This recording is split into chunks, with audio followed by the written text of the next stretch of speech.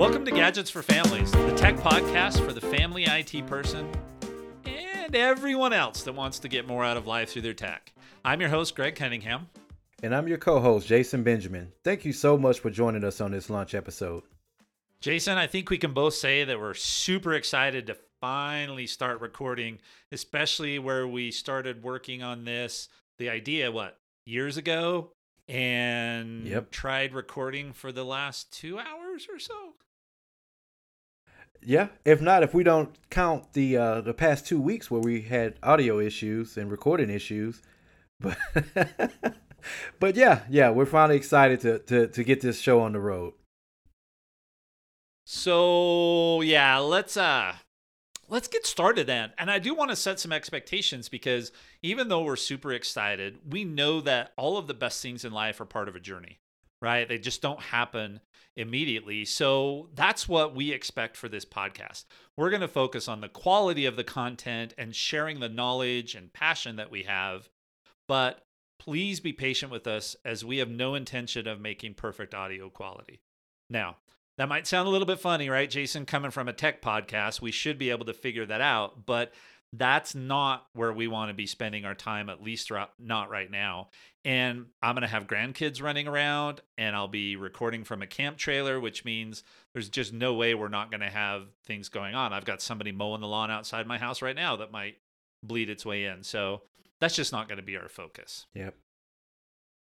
It's not. And you know, part of our focus with the podcast is to get the most out of the technology that you have. So we can't preach one thing about, you know, getting the most out of your technology and being mobile and being able to do these things and then hide away in some fancy studio with, you know, the most high-tech equipment.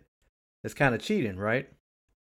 Well, I mean, MKBHD, right? I mean, with as big of a following as he has that nice, big, huge, massive warehouse-sized studio. If we get there, that's fine by me. But, you know, for what we're trying to do, that's really not what either of us is after. So, No, I don't think so. Yeah, I mean, I had this come up on the other podcast that I do this week. It's finally better weather here, but that means that allergies are in. So, yes, I have the sniffles. Yes, it came out in my podcast this last week.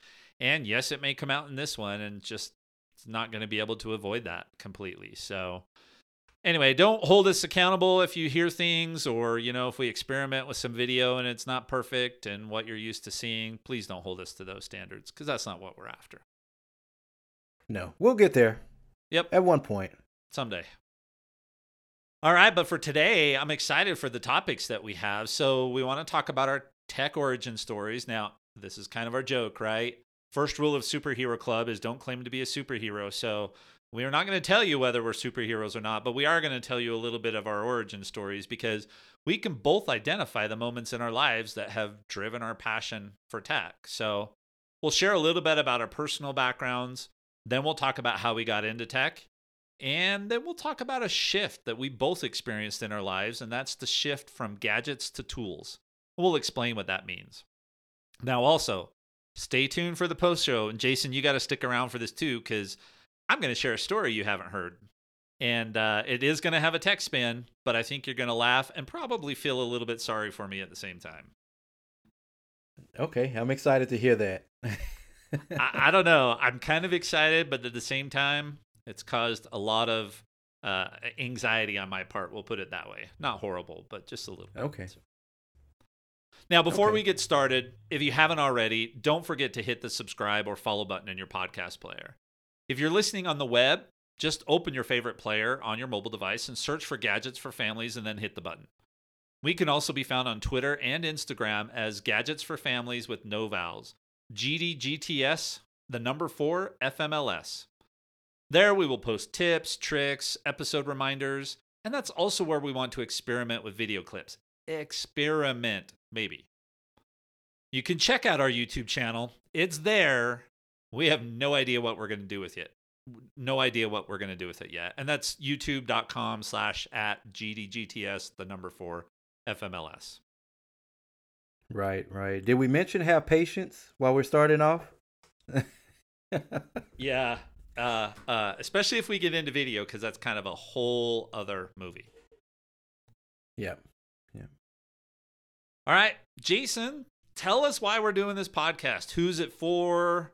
All of that kind of good stuff. So Greg, we spoke about it, tons of times. You're just like me. You can't get 5 minutes into the office without someone stopping you and saying, "Hey, I'm having this problem," or you go to visit your in-laws and everyone pulls out their phones and say, "Hey, I'm having this problem," or in my case, my mother-in-law is always calling me, "Hey, I can't get this thing to print. Can you come around?" She stays 3 blocks over. "Can you come around here and adjust the printer or something?" So we're just a dedicated family IT guy, right? So initially, that's who we wanted to target, was guys that were in the same situation like us, guys and girls that are just constantly always having to support someone. But I think after we spoke, some time and tried to develop the podcast, we noticed that more people can get value out of this, right? So not just the family techie or the IT nerd in the household, but that grandmother that's getting her phone for the first time. How does she get more out of her device and be able to use it to the best of the ability? Or that student that's not necessarily just a techie, but want to get more organized, want to be more punctual, want to be more focused. Like we said, just anyone that can get any kind of value out of their technology, more so to just using it for its face value. Right? So many people get the phone and just use it as a phone. How many times have we heard, "Oh, as long as it make calls, I'm okay." Are you really okay? Because this thing can do a lot more for you than just make phone calls. Yeah, I was thinking as we've been talking, my grandma that lives in another state, how when she got her first iPhone, we decided to share some shared photo albums with her. So every time a new picture would get into the album, she would get it. And she thought that was the best thing since sliced bread. She had no idea that that was even possible. But once we did that, all of a sudden she was more involved in the grandkids' lives. She doesn't see them that often, but she can see all those pictures. Mm-hmm. And I don't have to worry about remembering to tell her that great thing that happened. She just gets the pictures when we shared it. And if I hadn't have shared that with her and pointed out that we did it, she wouldn't have even known it's there, because as these mobile operating systems get more and more complicated, discoverability is a real issue, right? I mean, you can't find all of these new cool features every time a new version of the OS is released. There's something in there for everybody if you can find it. Exactly. And we can't expect everyone to be like us. Like we're waiting on the edge of our seats for months before WWDC. And every feature that comes out, we're taking it in and we're taking notes, and even we don't remember, right? If we're not on the latest device features don't matter to us as much. Then by the time we upgrade, we discover new things like, "Oh, I didn't know it can do that." Or, "Oh, I forgot Apple announced that we can do that with this device now." So, we don't expect just to appeal to the tech nerd, the IT person or the family geek, but anyone, especially parents. We're gonna have an entire episode dedicated to parental controls and being able to monitor what your kids do and what your family do on their devices and all that. Not necessarily from a um, what's the word am I thinking right here? I want to be in total control standpoint, because that's a myth. Yeah. Not from the control freak, exactly. It is a myth, but not from a control freak standpoint, but from a family safety standpoint. You know what I mean? How can we allow our children and our grandchildren and our family members to have these devices and everyone be safe and still, you know what I mean, be able to stay up on their activities and things like that. So not just a family nerd, but anyone that can benefit from that. Yeah, getting the most out of life, right? I mean, I've been focused on a lot, and Yeah. you and I have talked about that. It isn't just about life in general, but using technology to get the most out of life, and something I've been focused on. And Mhm. I actually fall into that category now. I've got my 3 grandkids living here with us. And so while I understand a lot about how I can lock down the devices and slowly open them up and all of those different kinds of things, a lot of people don't. And there's this growing population of grandparents that are very involved in raising grand and great grandkids. So definitely going to Yeah. have something to be able to help them as well. Yep. So definitely. So you know, we talked about them, and we also you and I both use these devices professionally. So that's another target is someone who works in technology or just or you know work professionally in the office somewhere. Period. And how do we use things like our calendar to stay in sync and being able to chat and send appointments and just stay organized using notes and which apps are the best to use for those type of things. So anyone from the professional entrepreneurs using technology in small businesses and things like that, um, to like we said, just the grandparents or just that one student who just wants to figure out how to do things better. Yeah, so I think it's fair to say if you have tech in your life and you want to get more out of it, you should keep listening, right? Exactly. All I right. like that. So I know we're going to dive in just a little bit into more of our tech background, right? How we got into this, and some of our background actually overlaps. But Jason, tell us a little bit about you personally, and I think you've got a story about maybe the first computer you had too. And tell us a little bit about you personally. Let folks get to know you, and then I'll do the same, and then we can get into the tech origin stories. Yeah. So my name is Jason Benjamin. I was born here in Houston, Texas. Lived here all of my life. Did some traveling, but hadn't found anywhere that I would rather live besides Houston. So, if you're living somewhere and you think that I may like it, just shoot us a message and we'll come visit. But um, I always loved technology. My introduction to technology was my first computer. I want to say I was 11 or 12 years old. It was an e-machine that my mom had got for us for Christmas one year at Best Buy. And I may be telling my age here, but if you remember e-machines, it was kind of like a low cost bargain kind of PC. Basically you buy it and then you upgrade everything on it because once your skill level increases, it's pretty much useless. And that's how me and my brother learned. We would always constantly take this thing apart. Something was always burning out on it. Something was always going wrong, and we learned how to basically support ourselves before we could start supporting others. Um, the mouse had a little. It was a rollerball mouse. This was Yeah, before remember the optical mouse. rollerball. You remember You had to constantly take them having to out and clean use that a thing wet out. wipe or a Clorox wipe or Yep, something to yep. get all the fuzzies off of them. Yeah, yep. So we learned to support ourselves before, and then um, I started working in the oil and gas field here, in Houston, Texas, or just in Texas in general. That's kind of, whether you're in real estate or sales or whatever, there's some oil company that's hiring for that position, and you can um, you know have a career without going through the traditional channels and things like that. But after I got laid off my first time, I said this is a perfect time for me to do something that I love, which was technology. So I went back to school. I went to UHD and I went to ITT Tech and I got my associates and got a bunch of certificates and things like that and started working in technology, doing tech support. So but I just always had a love for technology.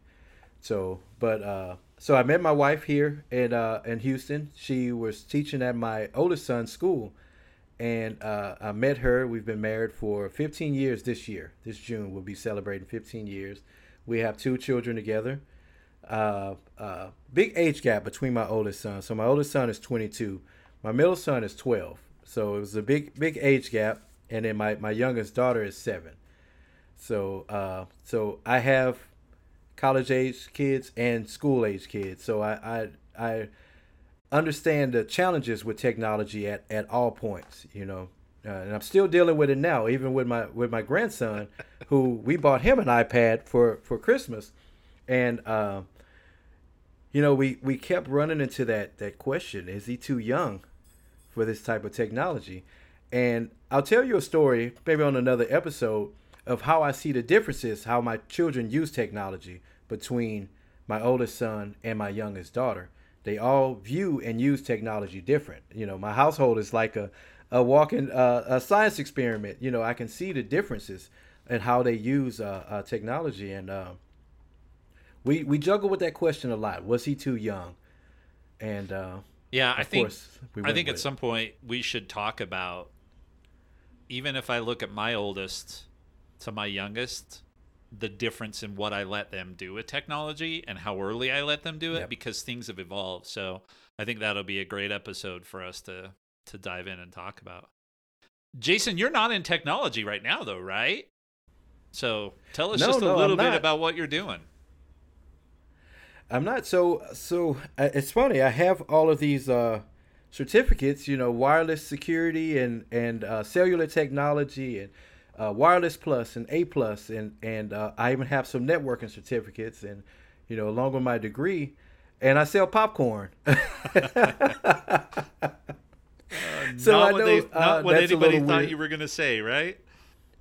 No, no, not at all, not at all. And it's funny because I love technology. I love all of my work experience and things that I had. But had I would have known that I can be successful as an entrepreneur on my own, I probably would have started this journey 10 years ago.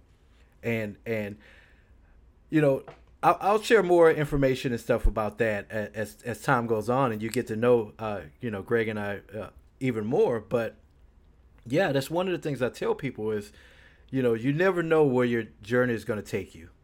You know, if you give me a second, I remember one of the interview questions back when we were at Stewart Title years ago was asking the applicant, were they focused on the journey or the destination, right? And there were people that who view that whole subject different. Some people are about the destination; they're about meeting their goals and hitting those points throughout their life and reaching that destination. Or there's people who enjoy the journey. You know what I mean? And I think that I've learned over the years my view of that whole question kind of changed because now my journey is nowhere near, well, the destination that I was working towards is nowhere near the destination that I originally intended. So Yeah. yeah, Yeah, I mean, I've been exploring that on my other podcast, which is all about personal development and stuff like that. I'll talk about that in a sec. yeah, But the what do we want to get out of life, and being able to course correct and change. And while technology for both of us is always going to be a part of our lives, what we want out of our technology and what we want to do with it. I mean, there was a time where I thought maybe I'd want to be a computer programmer, and then realized that was never going to happen. My brain doesn't think like that. yeah. Right. But I don't have this desire for technology except for this podcast, right? Which is a little different. I don't want to be in the middle of technology support. And at some point, we can talk about our professional backgrounds and dive into that a little more. But yeah, I Hmm. think what you're talking about is, man, if I realized how much I could get out of life selling popcorn, right? Yeah, I would have done this a yeah. long time ago. Exactly, exactly.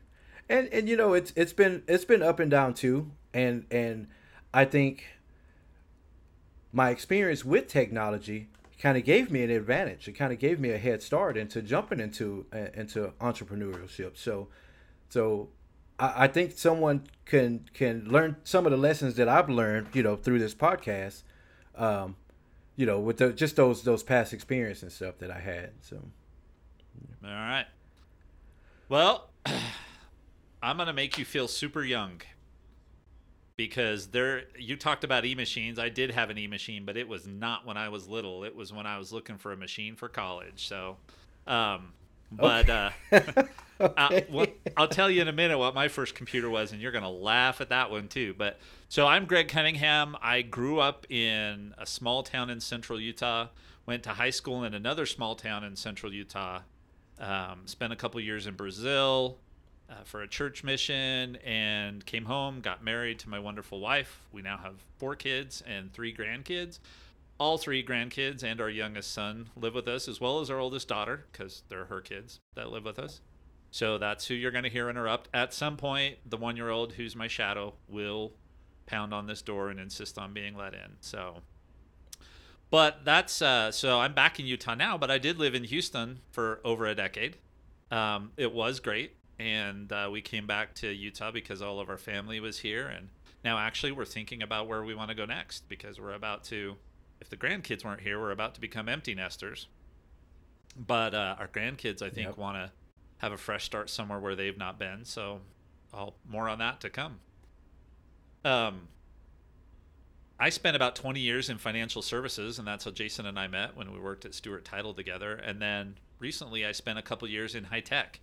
Trust me, the financial services and high tech industries are dramatically different in every way, shape, or form. So, Yep. I remember some of the meetings that we had. Well, anyway, I won't go into that right now. We'll talk about that at another point. But for me right now, after I've been laid off twice, and after I got laid off the second, both times I started a small business, and it's the same small business both times. I just reopened it after the second time I got laid off, and I decided I was done with letting corporate America control me if I can do that. So right now I'm a digital transformation consultant, and I do leadership and personal development coaching, and I have a podcast called Leaders Lift. So and you're going to hear about my company mostly because we're putting this podcast underneath my company because that seemed to be what made the most sense. So you'll see that Mountain Eagle Consulting. So that's what I'm doing right now. And I will tell you that if I didn't have the tech background that I had, I would have had a much harder time setting up my company and being able to run it the way that I do, just because I wouldn't have known what tools to get and all of those kinds of things. So I think at some point we're going to actually do an episode and talk about the tools that we use in our respective companies, Yeah. because they're two very, very different businesses. Yours is a physical production sort of business, and mine's a digital business. So Mm-hmm. we'll dive into that. I've already mentioned this, but I'm into camping, mountain biking, reading, and the tech stuff, of course. So that's kind of me in a nutshell. You'll hear a lot more about us. We're both geeks. You can see the Star Wars stuff behind me. At some point, you'll have a better view of Boba Fett and Darth Vader hanging on my wall. So we're both geeks like that. But let me make you feel really young, Jason. My first computer, and I remember I can see the living room where I used to play on it, was a Commodore 64. So, and Okay. it was one of those where you took the tape player. Tape. Most of you listening probably won't even know what a tape is, but you took the tape player Yeah. out, plugged it into the wall, plugged it into the computer, and hit record, and you started typing. And I used to program this game called Eating Apples. And basically, when you hit done and it was ready to go, you took the joystick and there were X's and there were round circles or something like that. And the round circles were the apples, and you moved the joystick around to eat the apples. But in order to play the game, you had to program it every time you wanted to play it. So Yep. that was Yep. my earliest experience with a computer. So I don't even know if you So could call that that is a hardly computer. that is hardly a Nintendo Switch, but Yep. Yep. I don't think a lot of people listening realize that video games were on tapes. They Yeah. don't they think everything was either CDs or cartridges. I know a lot of people realize that, Nintendo cartridges and things, but yeah, they don't realize that they were actually tapes that Yep. had stored video games on them. Yep. Yeah, just a side note, maybe we'll talk about this at some point, but my grandpa worked at Sears, and I think I had almost every version of the Atari that came out, because they would get returned if something was wrong with them, and he would bring them Yep. home, and usually it was a piece of wire or soldering or something like that, and he would fix them, and then we Yep. would keep them. Yep. So I think I had every version of the Atari that came out for the longest time. I even have one downstairs right now. It's this new fangled version, right? That there's no cartridges, but Mhm. it has like 50 games built straight into the console. Oh yeah, the Yeah. flashback or something they Yep. call it. Yep. Yep. Yep. Yeah. All right. So I always love those things, but Yeah. Yeah. I'm Me a too. bit of a gaming historian, and always video games were my introduction into technology. So We'll have to put down in our notes that we need to do a video game episode. So, we do. all right, let's talk about our tech origin stories. Now, we've kind of written some notes into our show notes, and we'll publish these show notes on our website, but we'll kind of go through this sort of some similar things. So, Jason, tell me about your first cell phone. So my first cell phone, I was a junior in high school. Yeah, I believe I was a junior, not anything younger than that. And it was a Primeco flip phone. And I remember when these things came out, they were all the rage. Everybody wanted them. Now, kids now, it seems kind of mandatory to have unlimited voice and unlimited text and things like that. But back then, we had to pay for blocks of like 60 minutes. There was like a plan that had like 120 minutes, and all of those plans came with like 30 texts or 50 texts or something like that. There was no such thing as sending unlimited text. And I remember my mom saying, I'll buy you the phone, but if you want to get your minutes and stuff, you have to work and pay for those things yourself. And I remember my first job was one of my favorite jobs. I still to this day love that job. It was at a place called Buckhorn Ranch, and this was a place where companies would have their company picnics. So we had, it's like a theme park slash they had like a pavilion where they had barbecue and drinks and things like that. And my station that I love to work was I would barbecue hot dogs all day. So I would barbecue hot dogs and chili and all of that, and get my check and run and buy 60 minutes of talking time, and use that up all in like the day. Just calling friends. What are you doing? What's going on? These are the same friends that I rode the school bus home with. Like I could walk to their house to see what they're doing, but instead I would burn up my expensive minutes calling them. So, but yep, it was a Primeco flip phone. I must have never realized, in all the time we've been friends and worked together, I must have never realized how much younger you were than me, because just like the Commodore 64 story, my first cell phone, we got married in 96. So, okay. And right after we got married, we realized that our family lived a couple hours away, and there was a really kind of dangerous canyon road that you drove down. It's one of the most dangerous roads in Utah if you're stupid, right? Yeah. But we decided then that we wanted to have a cell phone, and then shortly after that, we started managing an apartment complex. And so we found that, if we were showing an apartment to someone and needed to ask the owner a question or something like that, it was easier to just have the cell phone than walk down to the other end of the complex and pick up the corded phone, or even the cordless. I don't know what we had back then, right? And to call. So, but we had the same problem. You paid for this block of minutes with your plan. The way it was with ours is you had a block of X number of minutes and no text messaging. But you had a block of minutes, and if you went over, they were like really expensive, like 50 cents a minute or whatever it was, right? And so we were young and students. We were managing apartments, so we didn't have to pay full price on rent. So there's no way we wanted to be going over on our minutes. So I remember trying to use it to manage those apartments, and I'd have it with me at school while my wife was home, and we would have it when we traveled. But it was a brick. I mean, it was one of those giant. It wasn't the first ones, right, that you had to have a cord that was hooked to a battery pack or anything like that. But it was a monster, and I thought it was the coolest thing since sliced bread. So, yeah, and those things were really cool, but they were big. Yeah. So, real quick story. I don't know if I've told you this, but it was early on in the cell phone era, and I was actually using T-Mobile at the time. That hooked me on tech, right? And I started trying to switch plans and get new phones, because every time you switch carriers, you got a new phone. It was the new latest and greatest for free, all of that kind of stuff. But I was on T-Mobile, and I was driving down State Street in Salt Lake City, which is in the middle of the city, right? So there should not be a problem with cell phone coverage here. And it was back when the Jazz were playing the Bulls in the playoffs. And I'm driving down State Street, and they had a contest on the radio, caller number whatever it was, you can get tickets to the playoff game. Yes, absolutely. So I have my cell phone, right? And I call in, and they're like, please hold. I'm like, oh yeah, I'm going to get tickets to this game, right? And I'm driving. It'll just be 3 minutes. Yeah.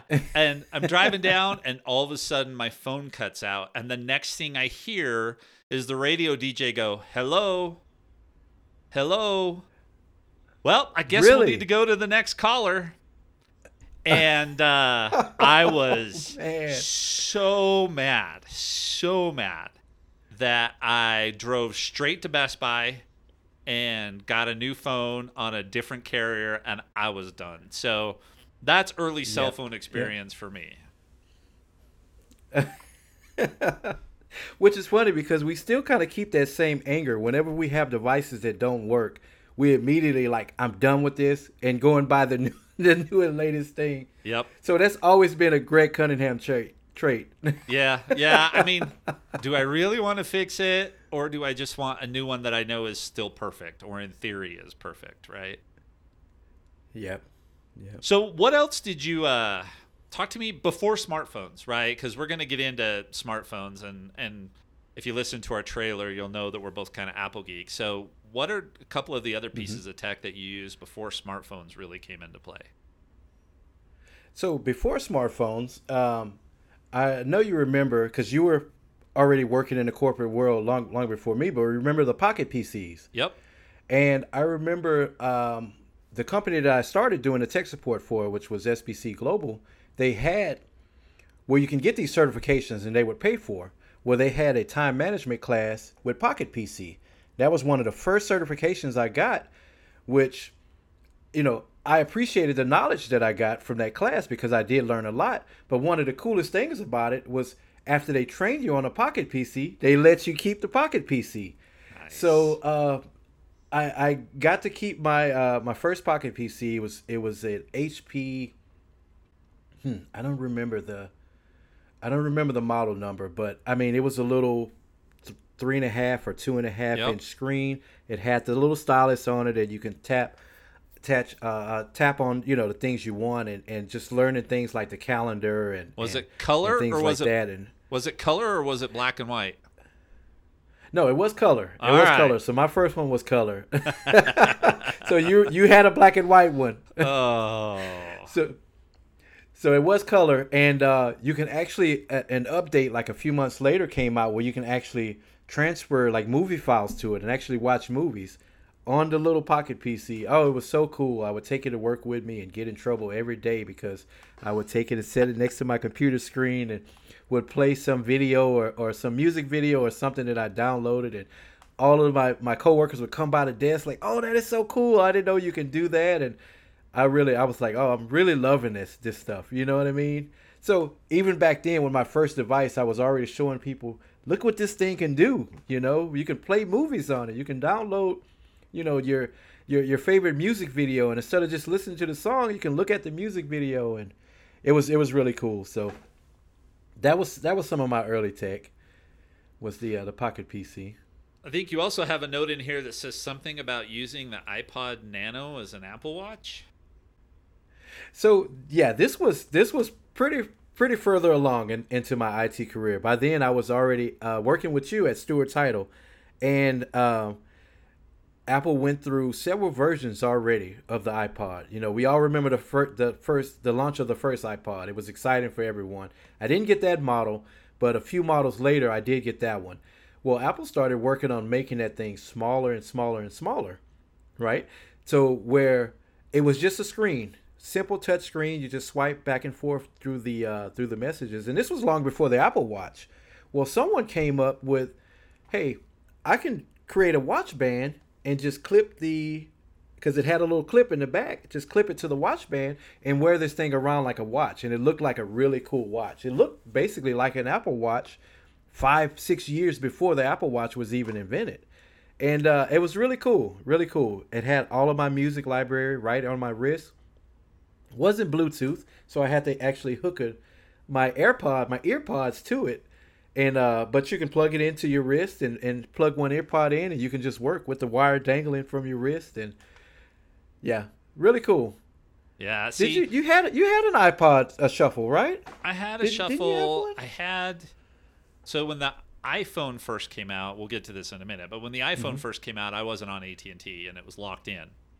Right, I was on Verizon at the That's time, right. and so I was super excited when they came out with the iPod Touch, because it was basically the iPhone without the cell phone service. So I was super excited with that, because before that I had the U2 version of the video iPod, the black one with the red circle. I remember buying that one while I was at college, and I had several of them. And at that point, I even had my kids that wanted to be listening to music and stuff like that. And those iPod shuffles were just the way to go because they were, they weren't super expensive. I wasn't about to give, the young kids an iPod Touch. So, but yeah. Yeah. And you're speaking my language. I was hoping you were going to talk about this one because in one of our other launch episodes, we're going to talk about our current tech kits. And I won't spoil it, but the Apple Watch is very, very high on my list of gadgets right now. So I just find it fascinating that that's how you got into the Apple Watch, was by sticking an iPod shuffle on your wrist.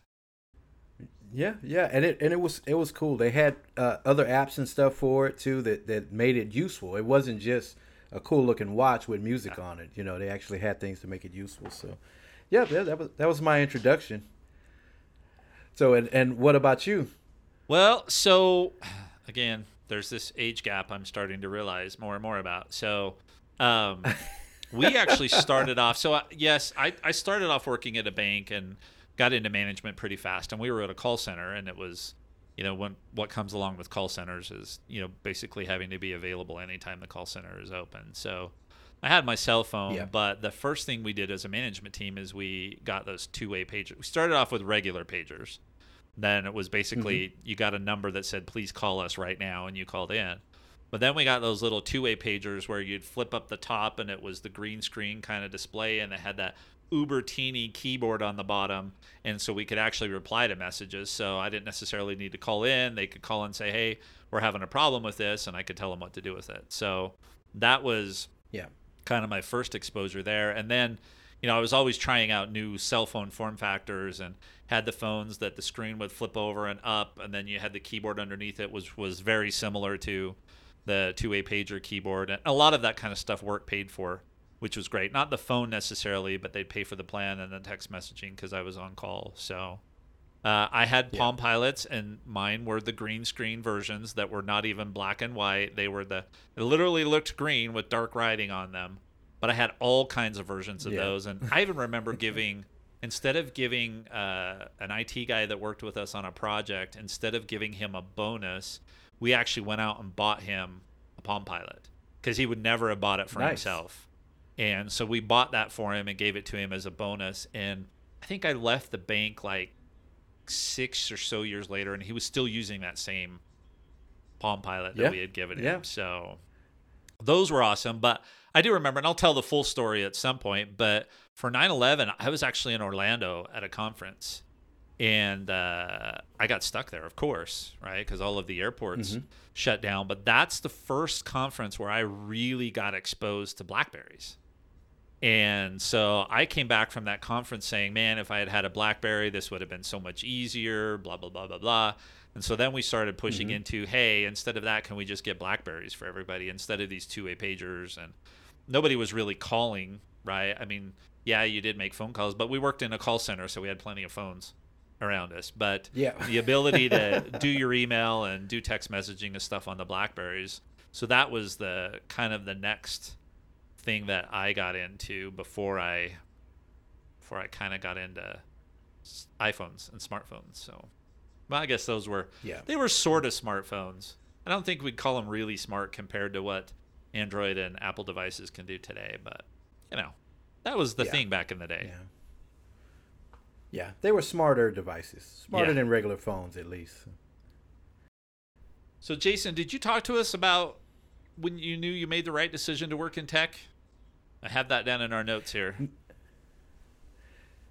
So I did bring it up, but there's one specific story that took me years to not tear up when I told this story, and this is how passionate we are about technology, right? I've always loved it from when I was young.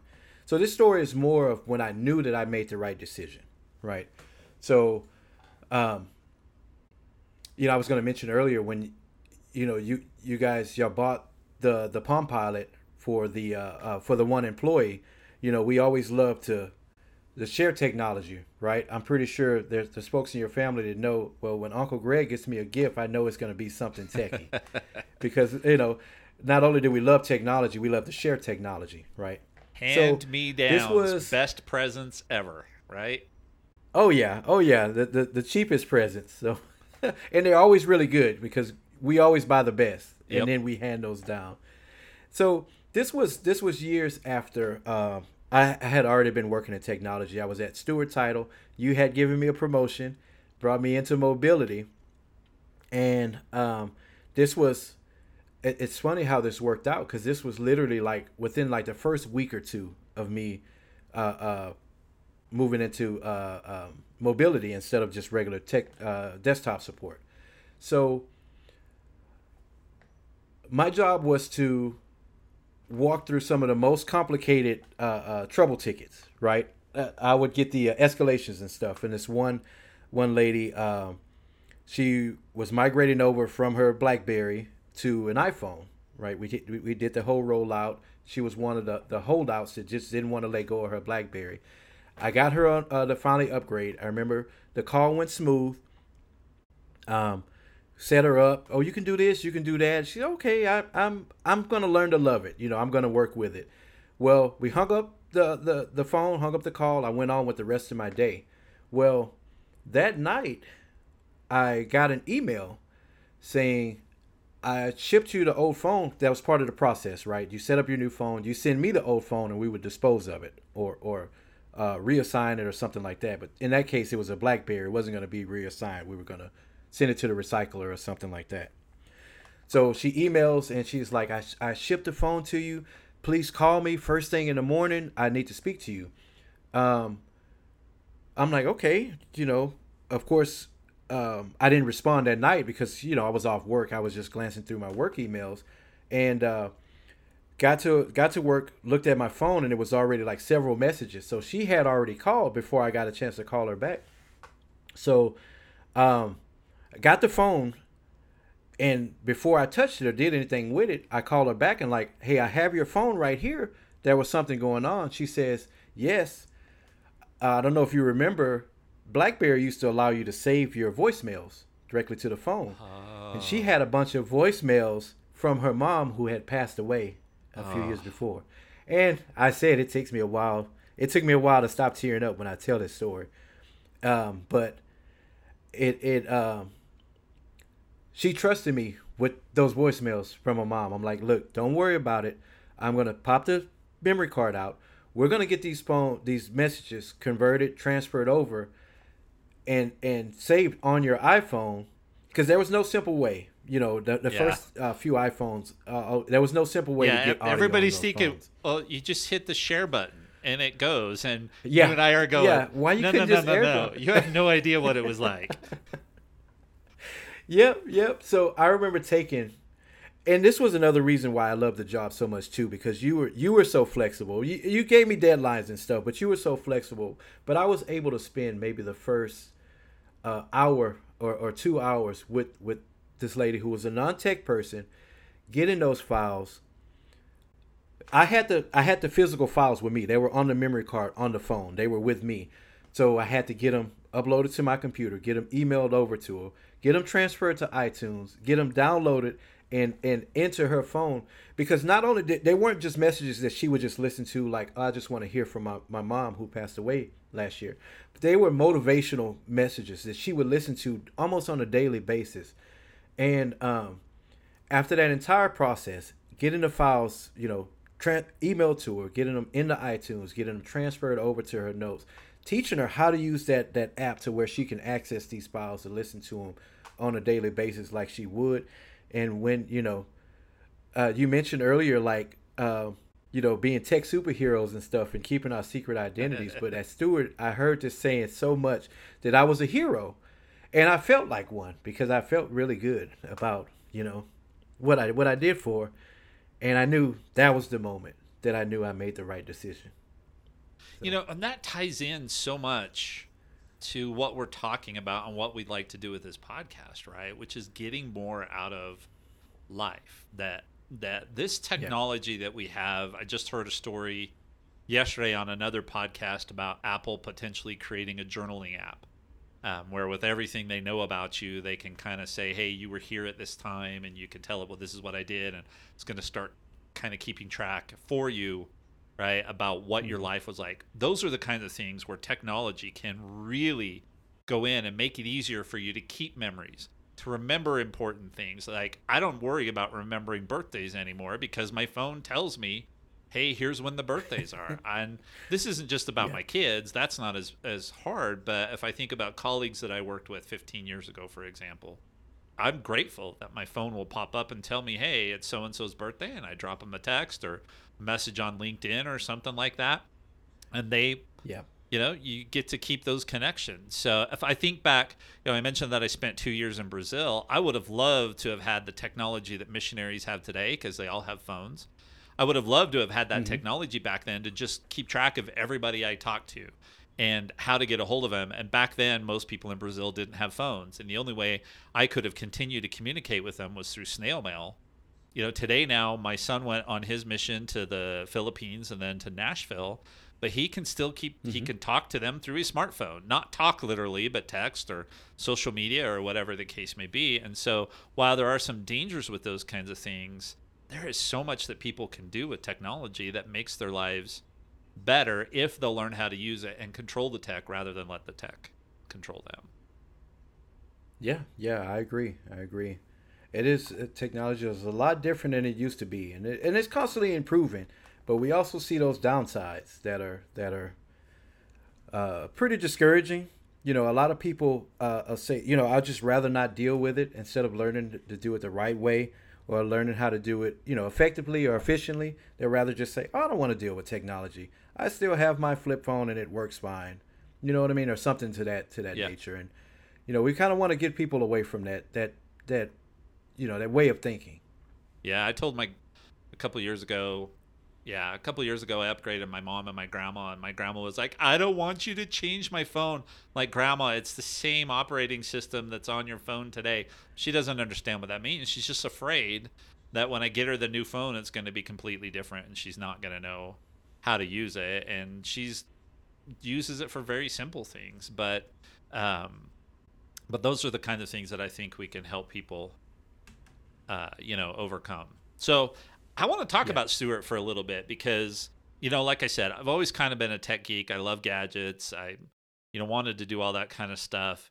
But I think me understanding just how satisfying and how much I could get into tech also happened about the same time with you. Right. So, and it Yeah. wasn't just the tech thing was the reason that I wanted you in that position, but it was also about customer service. And we're going to talk about that at a different point because you and I have a lot to say about customer service, but we'll talk a little bit about some of the experiences that we have. But when we first started thinking about moving away from Blackberries to iPhones, this was before they had all of these great management tools where you could program an iPhone for somebody and have it shipped Yeah. straight from the carrier, potentially even all programmed and set up and ready to go. And they just basically get it and open the box and turn it on, and it switches their number over and all that kind of fun stuff. That's how it is today. But I remember how often we would spend an hour on the phone with a carrier trying to get a phone number switched to a new phone, or how we had to move things back and forth. So we didn't have all of the great tools that we have today. And it was just so fascinating to try and problem solve, right, for the different things that Hmm. we needed to do. And I'm sure we'll get into this at some point, but we created the Mobility Council, which was all about which cell phones. And that's when we decided that we needed to move from Blackberries to iPhones. And you talk about people not wanting to give up their Blackberries. I always say that we had to pry the Blackberries from their cold, dead fingers because they just were absolutely Oh yeah. not going to give up those Blackberries, and they wanted these iPhones. And the executive team struggled with that because we actually had from a tech standpoint, we actually had an executive team that really, really wanted to use the latest and greatest tech. And I remember our Hmm. CFO at one point reaching out to me and saying, "Hey, I know we can now that we have this software, we can see, how much, what kind of usage are folks doing with their phones? What apps, for example, are they putting on their phones?" And he Hmm. didn't want to know exactly which apps because that's not what we were about monitoring. But he said, people should have, I've got all kinds of apps on my phone, probably not as many as you, and that was for sure because I think I had hundreds. But he's like, I have like Yeah. 25 apps on my phone. So how many apps are everybody putting on their phone? And we'd go look, and the number of apps that people had downloaded that didn't come with the phone was like two or three. Yep. And it just blew Yep. our minds because they didn't understand what else they could be out there doing with these phones. And I'm sure that they don't have that problem now. But this was back in that time frame when we really had to work with folks to get them to understand what they could do with these devices. And I think that's when I realized that I love the problem solving. I love to try and figure out how to push a profile out to somebody's phone when we didn't have the tools that are available today. I know everybody says, well, yeah, I just go into the admin system and I press a button now. And that was not the case back then. Or like you said about transferring media files from one device to another, or helping people get used to a touchscreen versus the keyboard on their Blackberries. But that's when I realized that I don't know that I'm into all of the tech, like networking tech. I want my network to be up and running, cover my house, and work just fine, right? I don't want to go in and troubleshoot it, and I'm not trying to push it to its limits. But when it comes to smartphones and tablets and things related to stuff that I'm passionate about, like music, for example, right? Those are the kinds of things that I want to push to its limits. So for me, it was about that same time that I realized this is something that I'm super passionate about. Now, you know this, my number one passion is always going to be about leadership and developing people and helping people move on in their careers and all that kind of stuff. So that's never going to change. But you know, the tech stuff, I just realized, yes. And the great thing is, as I said, I like to work with Jason on it because we made a great team. We were able to tackle stuff. And I mean, you got the calls, I got the calls. How often we get a call from an executive in an airport overseas saying, I'm having this problem with my iPad or my iPhone, please fix it right now. And 15 minutes later, we hang up the phone and they're good to go. They're getting on their plane and they're able to do the things that they want to do. That was super cool. But I'm going to tell you, the selfish thing for me, the best part about that was we always got the latest and greatest stuff, right? Yeah, that was a very cool perk about that job. But yeah, it wasn't the best for me. But we did always have the latest and greatest. Yeah, I enjoyed that. And like you mentioned, you know, it was, it was kind of the Wild West back then when we were on that bleeding edge of technology, that transition between Blackberries and those type of devices to trying to make everything uniform with an iPhone, and there was still a bunch of Android people that were trying to force their way in. But, you know, we had to learn about this stuff and experiment with this stuff, the devices, the apps and everything before. So when the execs came to you and said, hey, we need to start doing this, we can already know that won't be a good idea. These are the limitations. This is what, what we experienced when we tried it out and all of that. So yeah, it was daily, just pushing every device to its limits and trying new things and kind of rigging things to make them work, which, we'll talk more about this later, but part of the technical issues that we're having recording these episodes was because I insist on using my iPad as my main driver, and I'll never let it go, just like those old BlackBerry people. I just love this device, and I have to make sure that I get the most out of it. So yeah.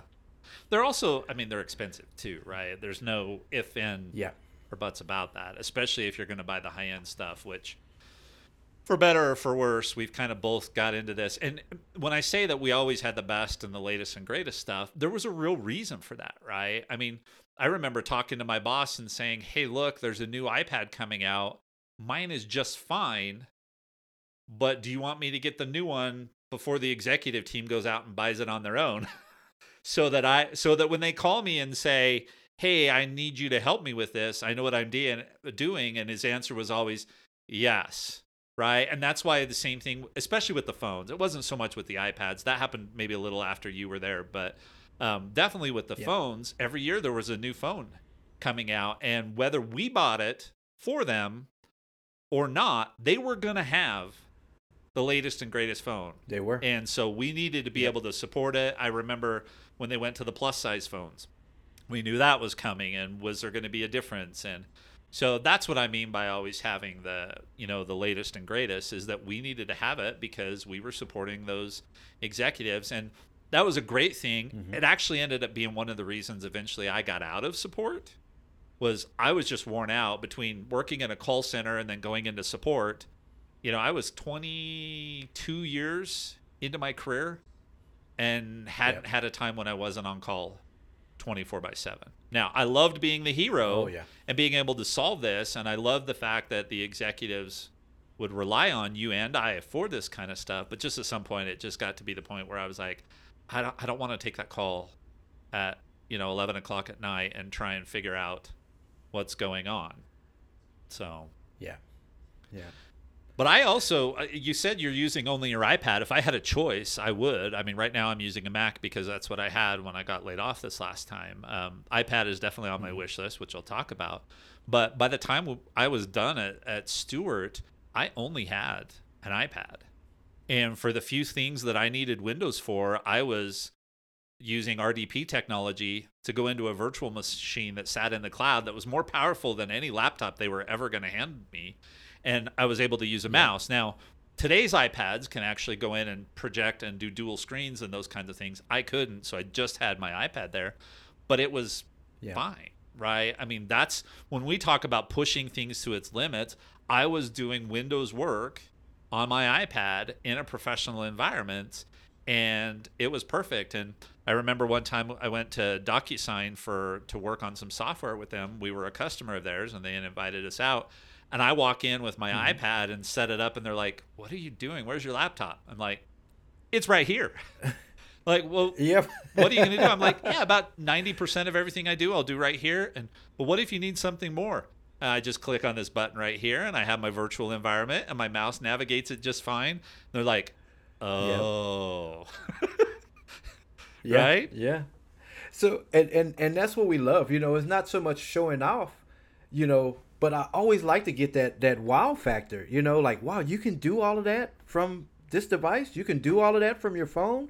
You can do that from an iPad. Yes, let me show you how. And that's how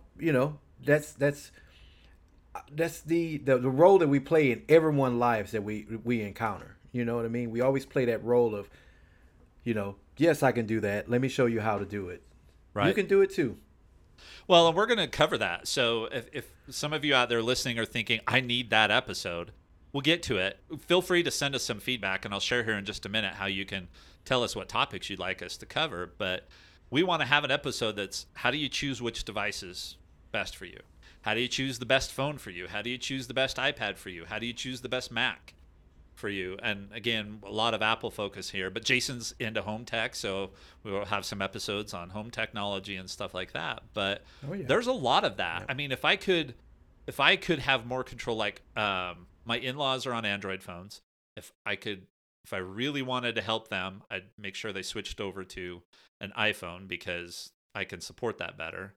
But like my grandma's on a Mac, and if I had a better understanding a few years ago of what she was going to use the Mac for, I might have told her, you don't need a Mac. We'll just get you a iPad, because she can't really do a whole lot with the iPad to hurt herself, right? It's going to be less prone to spyware and, some of those kinds of things. But it's also just simple. Yeah. So those are the kinds of things that I think we're going to find. And all of these things that we have figured out, we knew which executives to tell them, yes, you can do everything you want to do on an iPad, or no, you can't, or you need this particular accessory versus this one in order to do what you're trying to do. So that's something I hope that everybody will reach out to us and say, hey, I'm in this situation. Can you give me some advice? Probably. But we just need you to share the situation with us. So. Oh, we're gonna cover more episodes than that. We're gonna have things like we mentioned earlier, the parental controls. We're gonna talk about home automation. We said we're gonna do a video game episode. We're gonna cover the whole gambit of technology. So even if you're not the like I say, the family geek, or just so far into technology, there'll be something for you too. Agreed. So Jason, how about we take a break for a second and I talk to folks about how they can share the podcast and stuff like that. We're an hour in. Oh yeah. That sounds good. Yeah, we're going to have to control ourselves, because I think we could talk about this kind of stuff for hours on end. So I do. We need to learn when to cut it off and create a different episode. So. Yeah, exactly. So we know these first few episodes will be a little bit longer. Now, we're going to launch 2 kind of unique launch episodes, and then our third one will be a typical episode. And I think we're targeting maybe an hour-ish for our normal shows, and they'll have structure and all that kind of stuff. This one's a little more free form. But all right, let me share a bit here. So we would love for you to share this podcast out with others. And if you're listening on a mobile device in a podcast player, look for the share button, which is usually a square with an arrow pointing out of it. It's kind of the norm that everybody's come on to now. And hit that and use text or email to send it off to someone in your circle that could benefit. Now, we'd also love to get feedback on the show, suggestions for topics, questions, and all of that, except for the criticisms about the audio and the video, because, again, that's not what we're focused on. We'll get there. Now, you can submit that feedback by emailing G4F at mtneboconsulting.com. That's Mount Nebo Consulting. Or by going to www.mountneboconsulting.com/G4F feedback. We'll put links to all of that stuff in the show notes. Eventually, maybe we'll simplify how to do all of that kind of stuff, but that's just how we're going to get starting. And then also on that website, the mountneboconsulting.com, that's where we're going to publish our show notes. So all of the kind of the topics, not the actual transcript yet, because we're not that fancy, but like some of the topics that we've covered and resources that you can go to, all of that kind of stuff out there. Just a quick note on that website so you don't think that you're going somewhere that's totally different from what we're trying to do with this podcast. Mount Nebo Consulting, that's my personal business. So for now, everything's kind of linking up underneath that. As we grow and expand and get more sophisticated, we'll consider moving things out on their own. I'm sure there will be a time when we want to do that, but we didn't want to keep delaying the start of this podcast. That's what happens when, frankly, that's what's happened to us. I mean, this has been years in the making, and even for the last almost 6 months, we've been trying to get serious about getting it done, and so we're just now getting to it. So we're trying to keep things simple for now. So be patient. We'll get there. So this concept, Jason, for our final topic here today, and is gadgets versus tools. So I'm going to tell you what I think a gadget is versus what a tool is, and then you can kind of weigh in on that and tell me your opinion. But for me, a gadget is something new and cool that maybe I don't really need, right? It's something that it's interesting. I enjoy it. You know, like all of those different versions of cell phones that I went through. Did I really need to try 10 different form factors of a cell phone? No, but they were gadgety, right? I just wanted to, I wanted to try it. So if I think about, that's the fun side of it. When I think about tools, like if I think about my business, I don't want gadgets that are on the bleeding edge that may or may not work the way I want them to, right? I want tools that are solid, that I'm comfortable using. And I'll just give you one example. So most people that run a small business are going to use Google or something like that for their core suite of technology tools, for email, for document management, storage, you know, all of that kind of stuff. But I grew up in our support world, which is all the Microsoft world, right? So I don't want to go fiddle with the Google stuff and learn how to use it. And it's about the same price as the Microsoft stuff. So I use what would be considered more large business tools instead of what most people in small businesses do. But it's because I see Word and Excel and Exchange and the to-do tools as tools, not as cool, gadgety kind of things. Does that make sense? Yeah. It makes perfect sense. And you know, I'm kind of the same way. I really don't differentiate the two because you can still have your small business or your medium-sized business and still have some pretty cool gadgets to go along to help you along the way. And I agree, a tool is something to help you get the job done, and a gadget is more recreational. But I think in this day and age, especially with devices that have multi-purposes, right? Your phone can be your calendar. We come from a day and age where we used to have a separate calendar and a separate, you know, and keep a notepad, a memo pad, and all of that. So I think we kind of shifted from, you know, having to carry multiple devices to having one or two main devices, but learning how to separate those things on those devices, using things like focus features and things like that to be able to shift focus to work. And then, okay, and now I'm at home, it's time to relax. Now I can shift, and being able to change those gadgets to suit those needs. Yeah. So I do agree with you though. It is you should separate your work tools and your gadgets, your home tools, but just nowadays it's just all kind of wrapped up together. Well, also think about when we were working together, right? I mean, we wanted the fun things because we wanted to be able to take Yep. those to the mobility council or propose those to management and say, hey, this may seem like it's not a necessity, but we've been playing with it for the last 3 weeks. And let me tell you why we think you want this. So it started out as a gadget, Yeah. and we figured out how to push it to its limits. If I think about the fact that I was working on an iPad connected to a virtual environment, that was, was it a tool? Yeah. But is it the tool that I really needed? Maybe, maybe not. But did I absolutely love it being a gadget and being the gadget that I used all the time?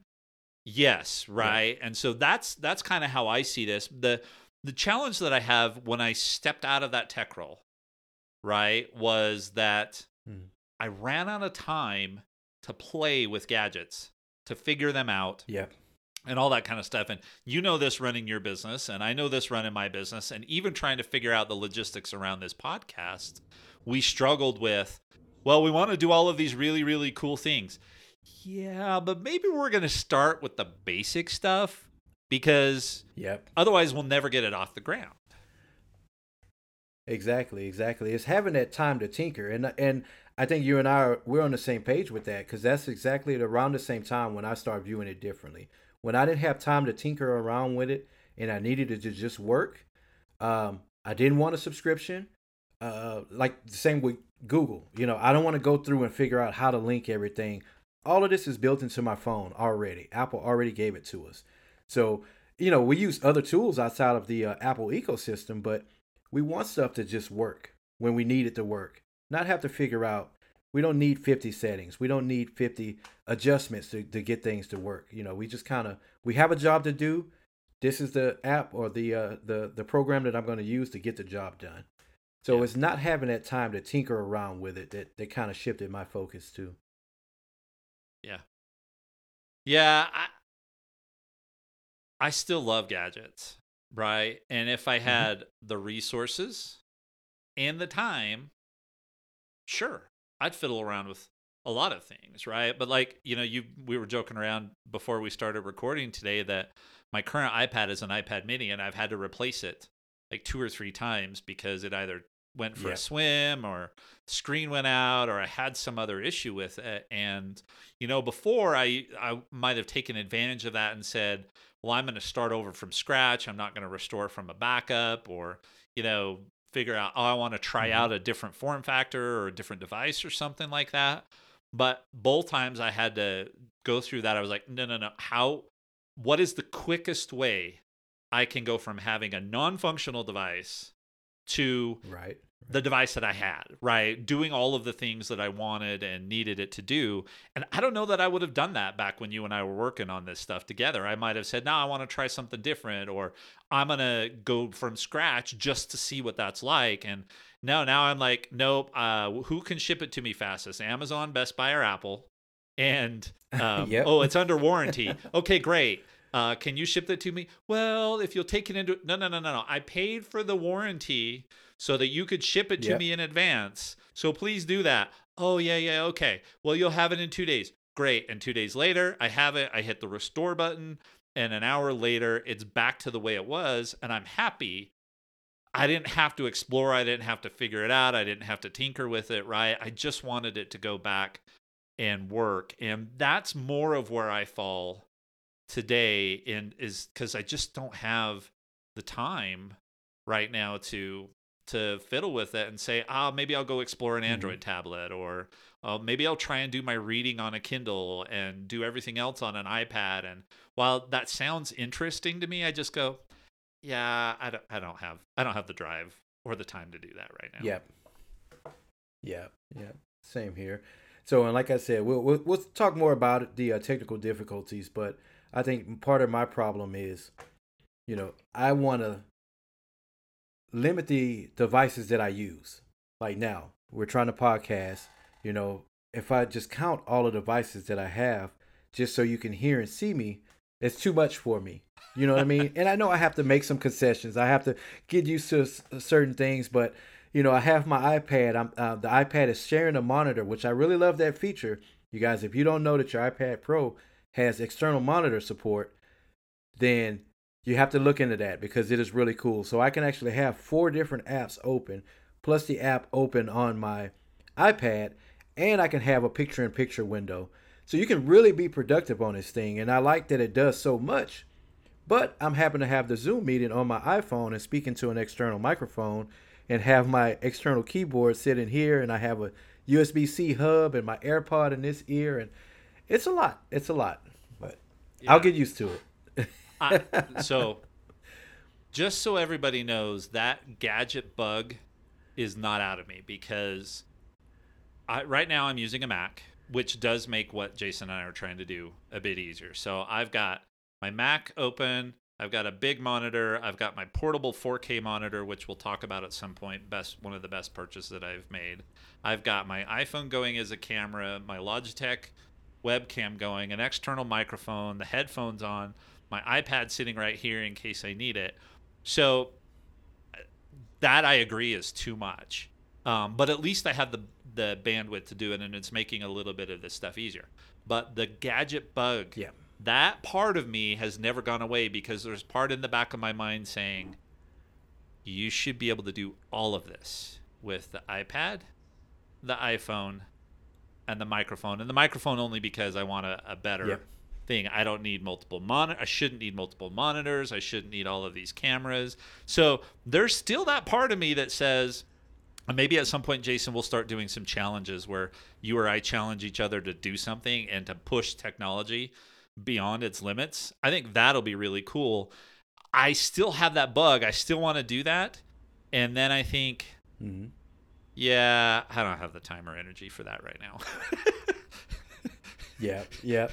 But we're going to figure it out right here on this podcast. We're going to figure out how to do really high quality podcasts from an iPad only and a microphone and maybe an external camera. Fingers crossed for WWDC. Maybe we get some external camera support for the iPad Pros. Yep. Well, here's the thing. So at least right now, so this is the first of our launch episodes that we're recording. We know that our next episode is going to be our tech kit. So I kind of gave you a preview here, but we're going to dive deep and talk about the favorite pieces of tech we have right now, what's on our wish list. But the prototype episode we're going to do, which we'll call episode 1, is going to be, part of it at least, is going to be what we want to see out of WWDC. So I know I've already started making a list. And for those of you that don't know, that's Apple's developer conference. That's where they talk about the new versions of the operating systems, which Jason and I always have this debate back and forth about how soon we install the betas to start testing the new stuff. If that'll be one of these episodes that launches within the first week or so of this podcast going out. So you'll want to watch for that if that's at all what you are interested in. And that's, I think, where we're going to start the geek in us is going to start coming out, right? Because the devices can do the basic things we want them to do. We can take phone calls, we can send messages, we can do video, we can do pictures. They have amazing cameras. But now we want to start talking about those extra features that we want to have that says, well, I can go this far, but if you could just do this, then I could go this much further, right? And I mean, I remember traveling at one point and I had a laptop, a big iPad, a small iPad, and my phone all in my backpack at the same time. I mean, that's kind of what you and I had to do. We didn't have a whole lot of choice about that kind of stuff because we needed the devices to provide support, and our main computers were still our main computers. And then gradually we got to where I had the big iPad and the little iPad and the phone and all that kind of stuff. So the gadget geek is still in there. I've just gotten good at suppressing him because, I have to live life. So otherwise, honestly, if I just let that go, if I didn't have to work for a living and had unlimited resources to play with tech, I could get lost. I'd get lost in tech so fast it wouldn't even be funny. Yeah, I think so. So you mentioned about using the betas. We did have that debate a lot. And, going back to our topic about when did it stop being, we switched from recreational to a tool or from a gadget to a tool. I remember those last few years, we were iffy about putting those betas on our main device because we were like, we can't lose access to this. We can't afford for this app to break because when that exec calls or anyone that calls, even if it's just a secretary or just anyone at any level in the company calls, we had to be able to get the job done. And remember, some of those betas, they would absolutely wreck your phone for 3 or 4 copies or 3 or 4 iterations of that beta until it started getting usable again. So we started carrying around separate devices just for the betas, and that was again one phone too many or one iPad too many, because my thing, I don't like to carry around multiple devices, and but having to carry around 2 iPads and 2 iPhones was a bit of a hassle. But we had to. It was our jobs to learn what new features are coming out and how would they affect the different systems and stuff we use. It really didn't bother us as a hassle back then, though, because because we loved it. People were expecting us to do it, right? And we were like, they're like, no, you need to test that. Please make sure that the beta works before we have people implement it, because we could tell people not to put the new version of the operating system on day one, but half of the executive team would have done it anyway, right? So, and they did, and it would always break. It would always. Remember, a few weeks after the general release, after the release would come out, it still was breaking apps. So we still were 2 weeks in telling people, don't upgrade. And they're like, I want this feature. Because Apple would make it so tempting to, it's out now. Just all you have to do is plug it to iTunes and upgrade. They would make it so tempting, and we would always have to say, no, just wait. If you do this, it's going to break that. If you do this, you won't be able to log into this app or this app. And yeah, it was a lot of that. Things are a lot smoother now. Things are a lot better, especially with the public betas and stuff. It is, but at the same time, I don't install the betas very often. It's very, very late in the beta cycle when I install them, just because I don't want to deal with it if something does break, right? I mean, back in that time frame, it was our job to deal with that. And it was our job to know what was going to break, because somebody was going to do it anyway. Yep. And now with my personal stuff, I don't.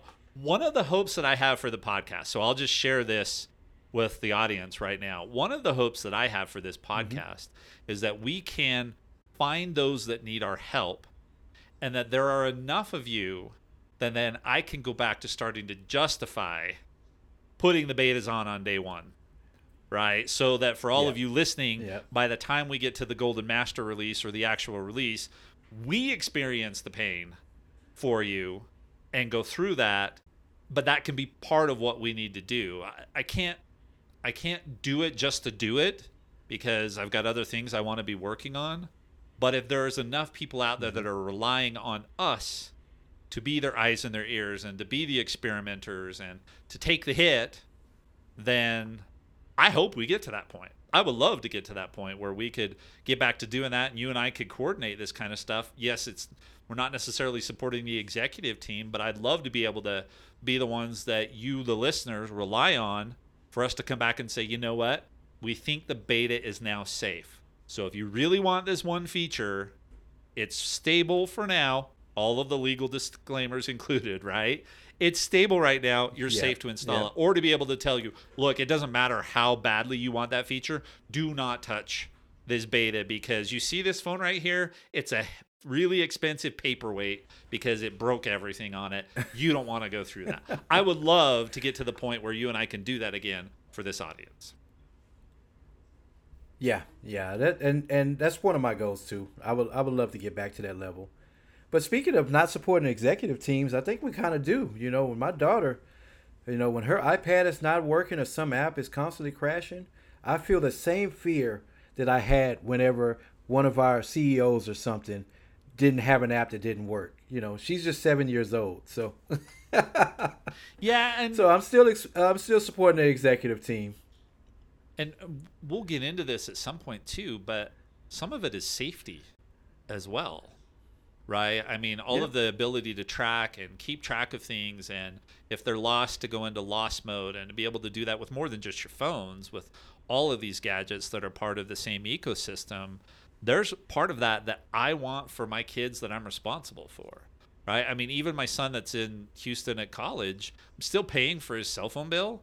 It's still on there. I want him to have certain things on that phone so I don't have to worry about it getting lost and somebody hacking into it and getting into his Apple ID or into my Apple Card or whatever the case may be, right? So, yeah, you're right. I mean, they may not be the executives that are paying our paychecks, right? In this case, they actually do the opposite. They take our paychecks.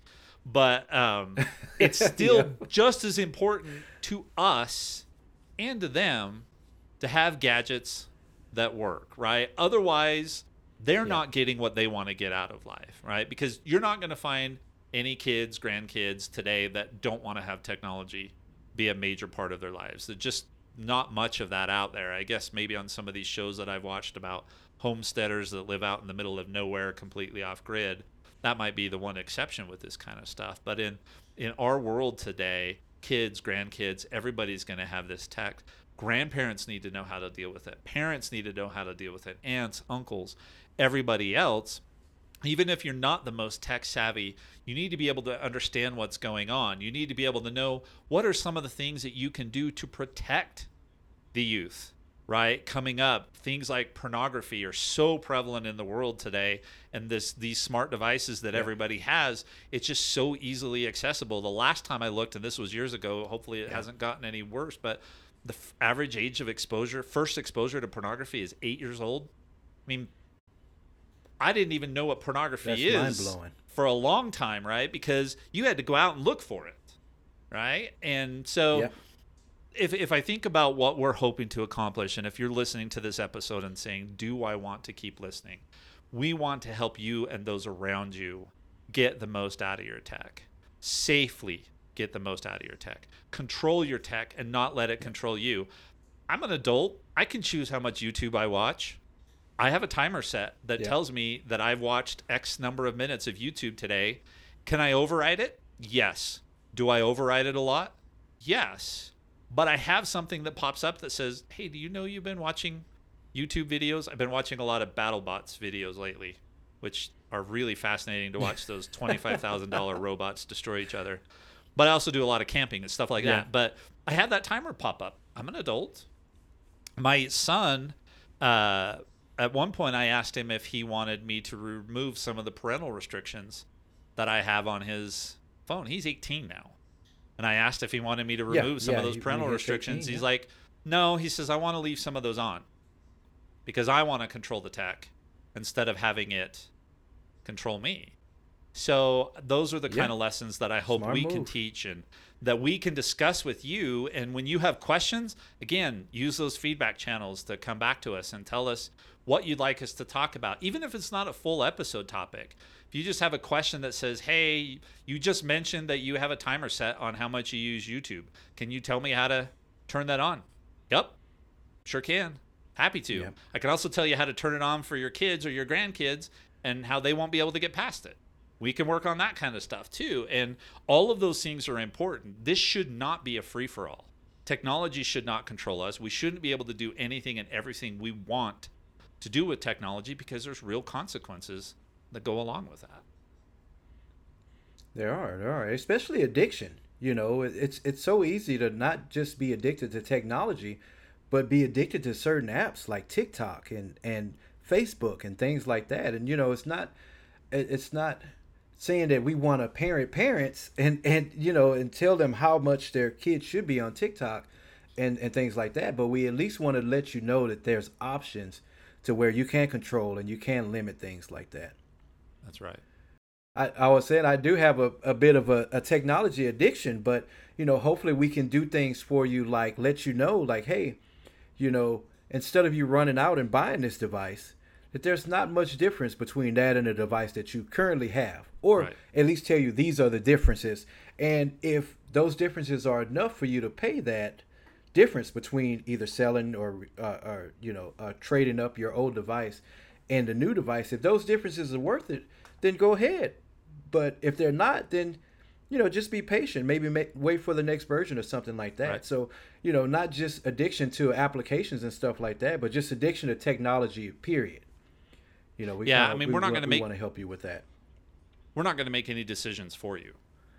but hopefully we'll give you No, tools and absolutely not. information that you can make the decision that's right for you. And so, if your teenager comes running to you and says, you just bought them an iPhone last year, and now they come running to you and saying, well, this one's got this one extra feature and I have to have it. We can help you figure out what that really means. And is there something else you can do with it? You still have to decide whether you're going to buy it for them or not, but we can help with that information. Yep. And, the addiction thing, there was a game, I don't even remember what it was called anymore. I've had to put it that far out of my head, but there was a game that came out on platforms years and years and years ago. And it wasn't it wasn't like Legend of Zelda, graphic intensive, super awesome game. It was a really simple game where you merged planets or whatever the case. I can't remember what it was. I love this game. And I would get playing it for hours and hours and hours. And so finally I had to throw it out because I was like, no, I'm not going to do it. Well, they came out with a version on the phone. And when we were working downtown in Houston and I was riding the bus home, I thought, I'm just going to play this for a few minutes on the bus and see if it's any good. And I started playing it. And the next thing I knew, I was at the end of the bus route. Now, that's where I had to get off, luckily. Otherwise, I would have completely missed my stop. But I realized, what was that bus commute? An hour and a half, 2 hours. I realized that I hadn't even realized where I was because I was just so focused on that game, and I deleted it. And I've never touched it since because I don't want technology to control me that way. So hopefully we'll be able to, if any of you are struggling with that kind of stuff, we'll give you some tips or tricks. But I will tell you one thing that I tell on my leadership podcast as well. There are certain things that we can't help with. And if you have challenges with addiction, on the leadership podcast, I talk about if you have challenges with depression or anxiety or any of those kinds of things, this podcast is not designed to deal with that kind of stuff. You need to get real help, right? Get the professional help you need. There are people with degrees. They are well aware with what technology does to our brains. They can help you work through figuring out how to get back to where the technology can manage you, or excuse me, where you can manage the technology, to get away from the technology managing you. They can help you get to that point. We can give you tips, tools, tricks, how to set parameters on your phones and all that kind of stuff. But ultimately, if you really need help, please go get it. Don't count on us for that. Go out and get that help that you need. Right. We're not professionals. And, technology addiction is still kind of new for everyone. We're all seeing it in real time, the long-term effects that it has, and the ways to identify that in our children and stuff like that. We're all still learning this together. So, but there are professionals that are far more ahead of the curve than we are. So give it one of those. And, maybe we can get some of those resources and stuff to share on some of the episodes too, when we go into those topics to get the people the help that they need. Yeah, just maybe the last thing I'll mention on that topic is the state of Utah passed legislation recently that raised the age from 13 to 16, I think it is, to where a young person can accept terms and conditions, like for social media. So you have to be a little bit older. And there are a crazy number of studies out there that are talking about the challenges with mental illness that are coming because of social media. So if you don't think this is a problem, it is. People in your life that are struggling with self-identity, with self-respect, confidence, or any of those kinds of things because of social media.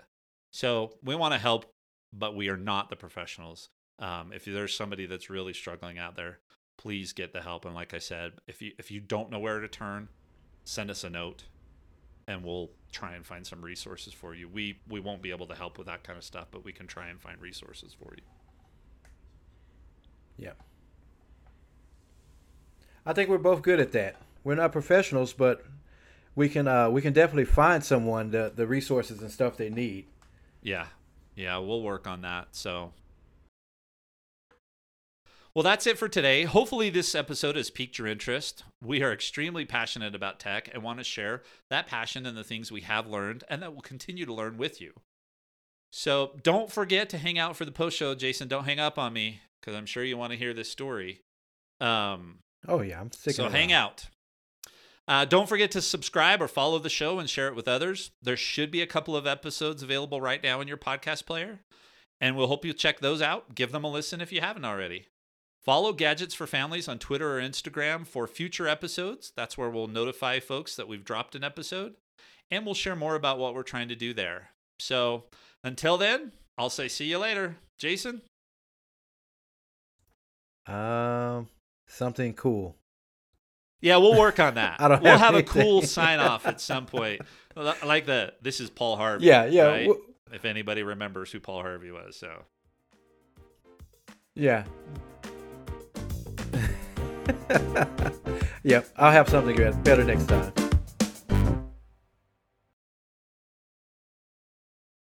Okay, so Jason, I had an experience last weekend that I think you're going to find interesting.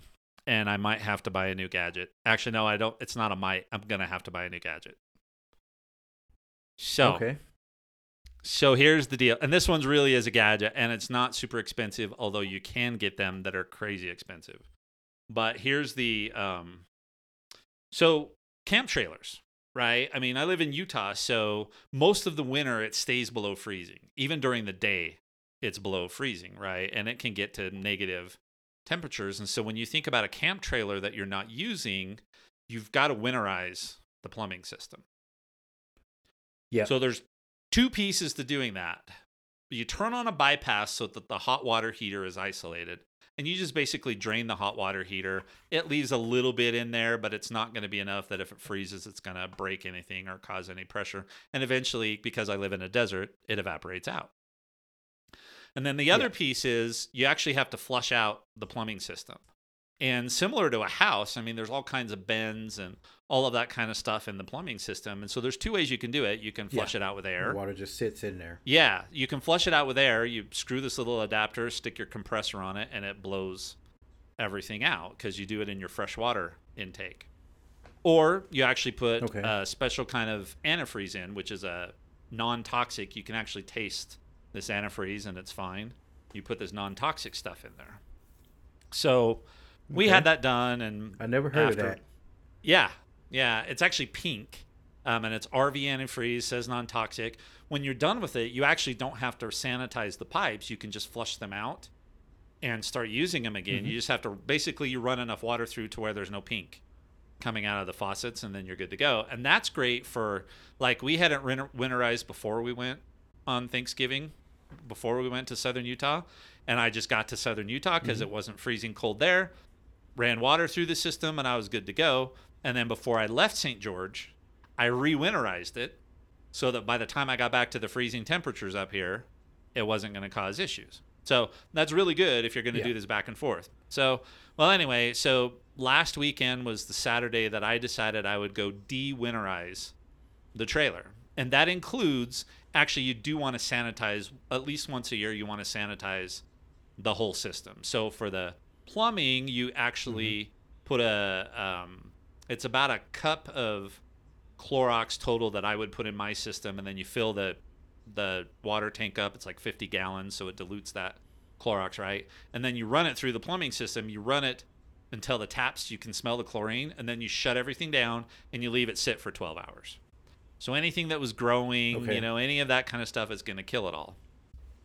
And then for the hot water heater, you can't put the antifreeze in there, and you don't want to put Clorox in there because it reacts with the aluminum and in that hot water heater because it's not PEX, right? It's actually a metal tank. And so what you do with that, corrode and all of that. Yep. Yeah. But you want to get the calcium and all the deposits that form out because nobody wants to have that kind of stuff in there. So you pour a couple of gallons of vinegar in the hot water heater, and then you fill it, turn it off, and you let it sit for 12 hours, and it breaks up all of that stuff, and then you flush it out. So, but to give you an understanding, hot water heater is 6 gallons, so it's about this big around, right? So, it's 6 gallons. I know we're on video and I'm showing Jason, but it's about 12 inches in diameter. But the entry for the water to come out and where you flush it is half an inch. So, and that's one entry point, and then there's 2 1/4-inch entry points on the back end where the cold water comes in and the hot water goes out into the rest of the RV. So, I did all of this, and at 7 o'clock Saturday night, because you let it sit for 12 hours, I'm in there and we're flushing out the plumbing system. And in order to get the calcium deposits to settle on the bottom of the hot water tank, you use what's called a flushing wand. It's just a thin, it's almost like a pressure wash wand kind of thing. And you put it in there and you turn it around and it sprays off the sides, and you see all of this white deposit stuff, which is the calcium that it's broken off. It comes out.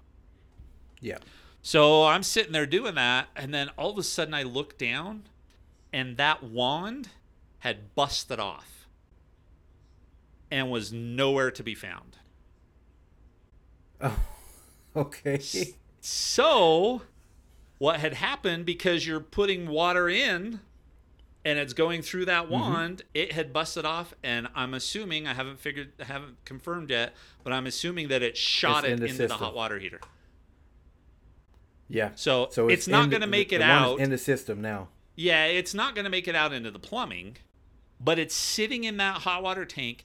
And remember, the largest opening I have to see into that hot water heater is only a 1/2 inch in diameter.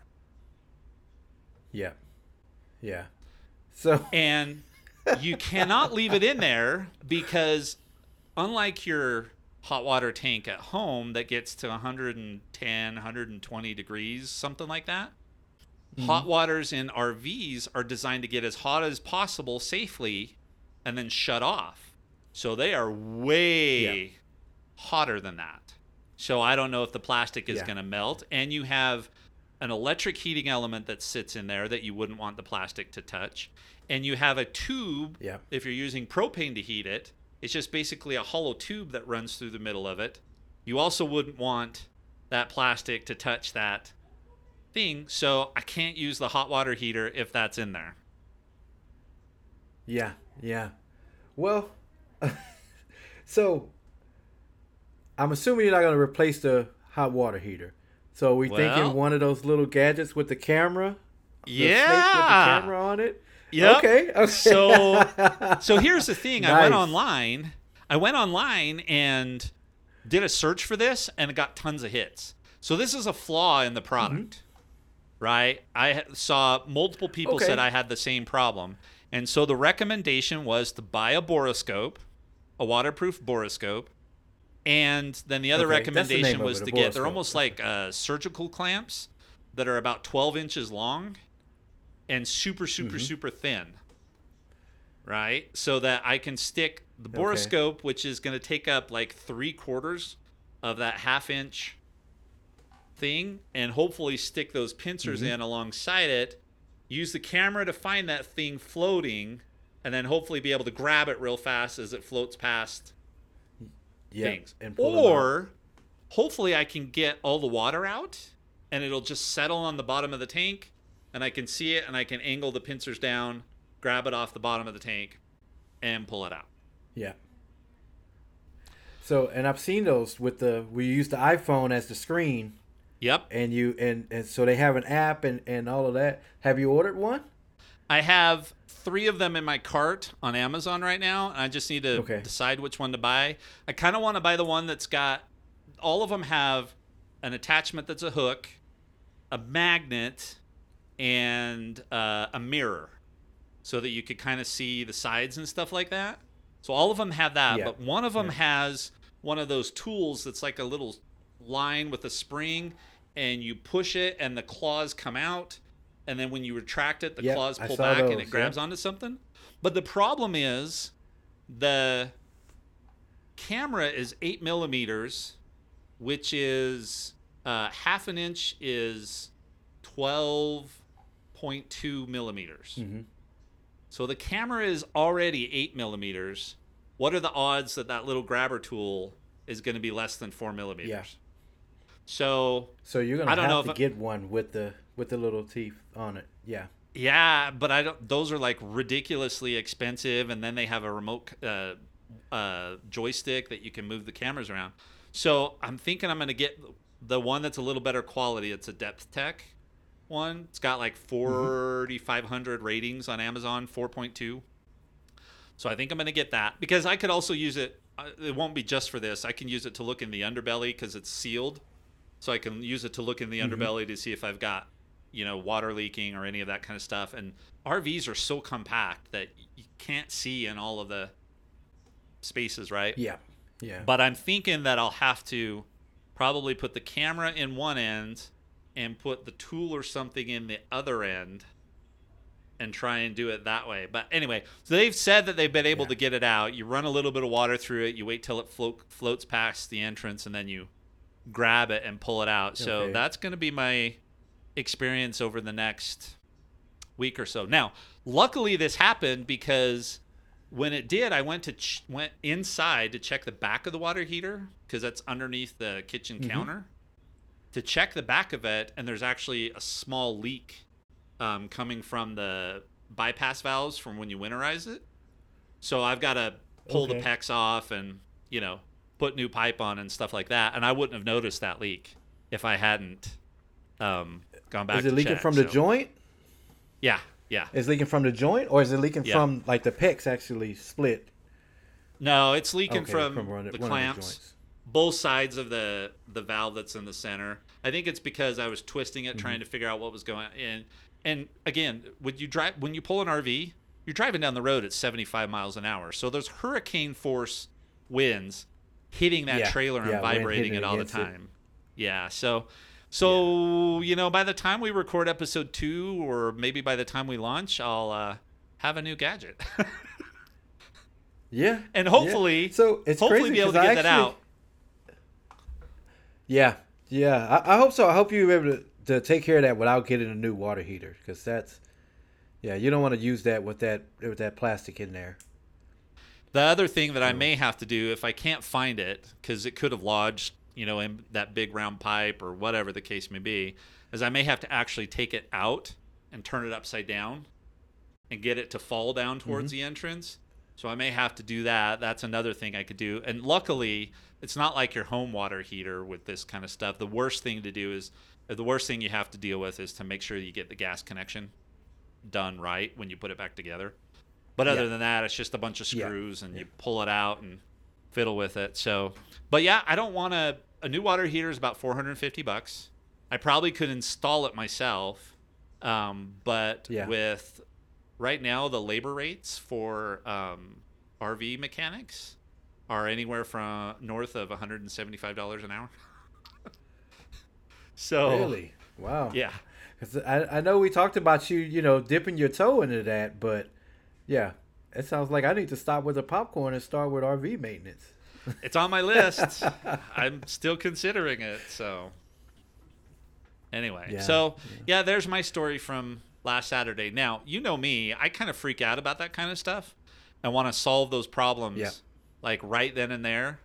I actually walked away after that happened.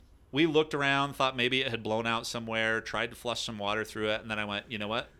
It's 8:00 at night on Saturday. I can't solve these problems now. I'm not going to solve it on Sunday. So I just kind of walked away, and I felt okay about it. It caused me to lose sleep because then my brain started doing what my brain does, which is try and figure out how I'm going to solve the problem. Yeah. But so I think I'll have a borescope and maybe some clamps or a pincer tool or something like that to get that thing out.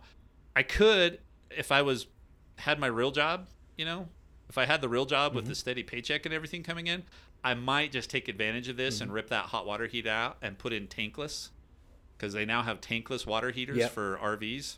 So you have endless hot water. 6 gallons doesn't last, very long at all, but I would take advantage of that. But those things that's not going to happen. Yeah. So the few times that I've ran into that issue, we had an issue with the water heater, every time I'm like, I'm just going to disconnect everything and go tankless. But the fix is always like $3 or $4, right? Yeah. One time, one of the intake, the valve was leaking, went to Home Depot, it was like $350. So like I said earlier when you mentioned, when we get mad at technology, our first instinct is like, I'm going to get rid of this thing and get the latest and greatest. But man, how do you go from a few $1,000 to $350 at Home Depot? Another time it was the thermocouple. Easy fix. I looked at a few YouTube videos. Really easy fix. It was like $750 or something like that. But my Yeah. first instinct was like, yes, I could get to go tankless finally. For my little Right. house, that little tankless thing will be perfect. But $750 versus a few $1,000. I had to make the dad call and not the tech geek call. But I did see a lot of Yeah. those borescopes on direct tools. So you can get like Ryobi and like Milwaukee tools, factory blemished or like it's just like overstock and stuff like that, but directly from the company that makes those tools. And they Right. had some on there. I believe Ryobi has one that you can use with the app on the phone and all of that. It's really cool. Yeah. So at Well, least the you get first one I multiple pulled uses up. out of it. I couldn't justify it. Yeah. Well, I mean, the cheapest one I found was like $19, so it's not a big deal. Anyway, the one I'm gonna get is like Yeah. 36. The two that I've really narrowed it down to are 36 each, so it's not a big deal. And if I can use it to search for, leaks in the underbelly that I can't see, or put it down to see what's happening Yeah. with pipes down the different openings that go from the RV into the floor, that'll be worth it. And if I were to decide to get into RV repair, I'm gonna want it anyway. Yeah. So yeah, Oh yeah. That'll be it too. Well, actually, you'll want to upgrade to one that's more, more features, more. so that's what worries me, because they have for like $160, you can get the ones that you hold the thing and it's got the display on it, no app, and then they've got a little joystick so you can turn the camera and move the cable and all that kind of stuff. And Yeah. I'm like, but it's $100 more, so I'll Yeah. probably just go with the cheap one. Hopefully, solve my problem, and then decide later if I need to upgrade. Yeah. Well, you could justify it then if you're getting income from these tools, then you can Right. justify going, through the roof with expensive tools. So. Yep. Oh, okay. All right. So should I stop All right. recording? Yeah, I'll hit stop on my end too. Okay.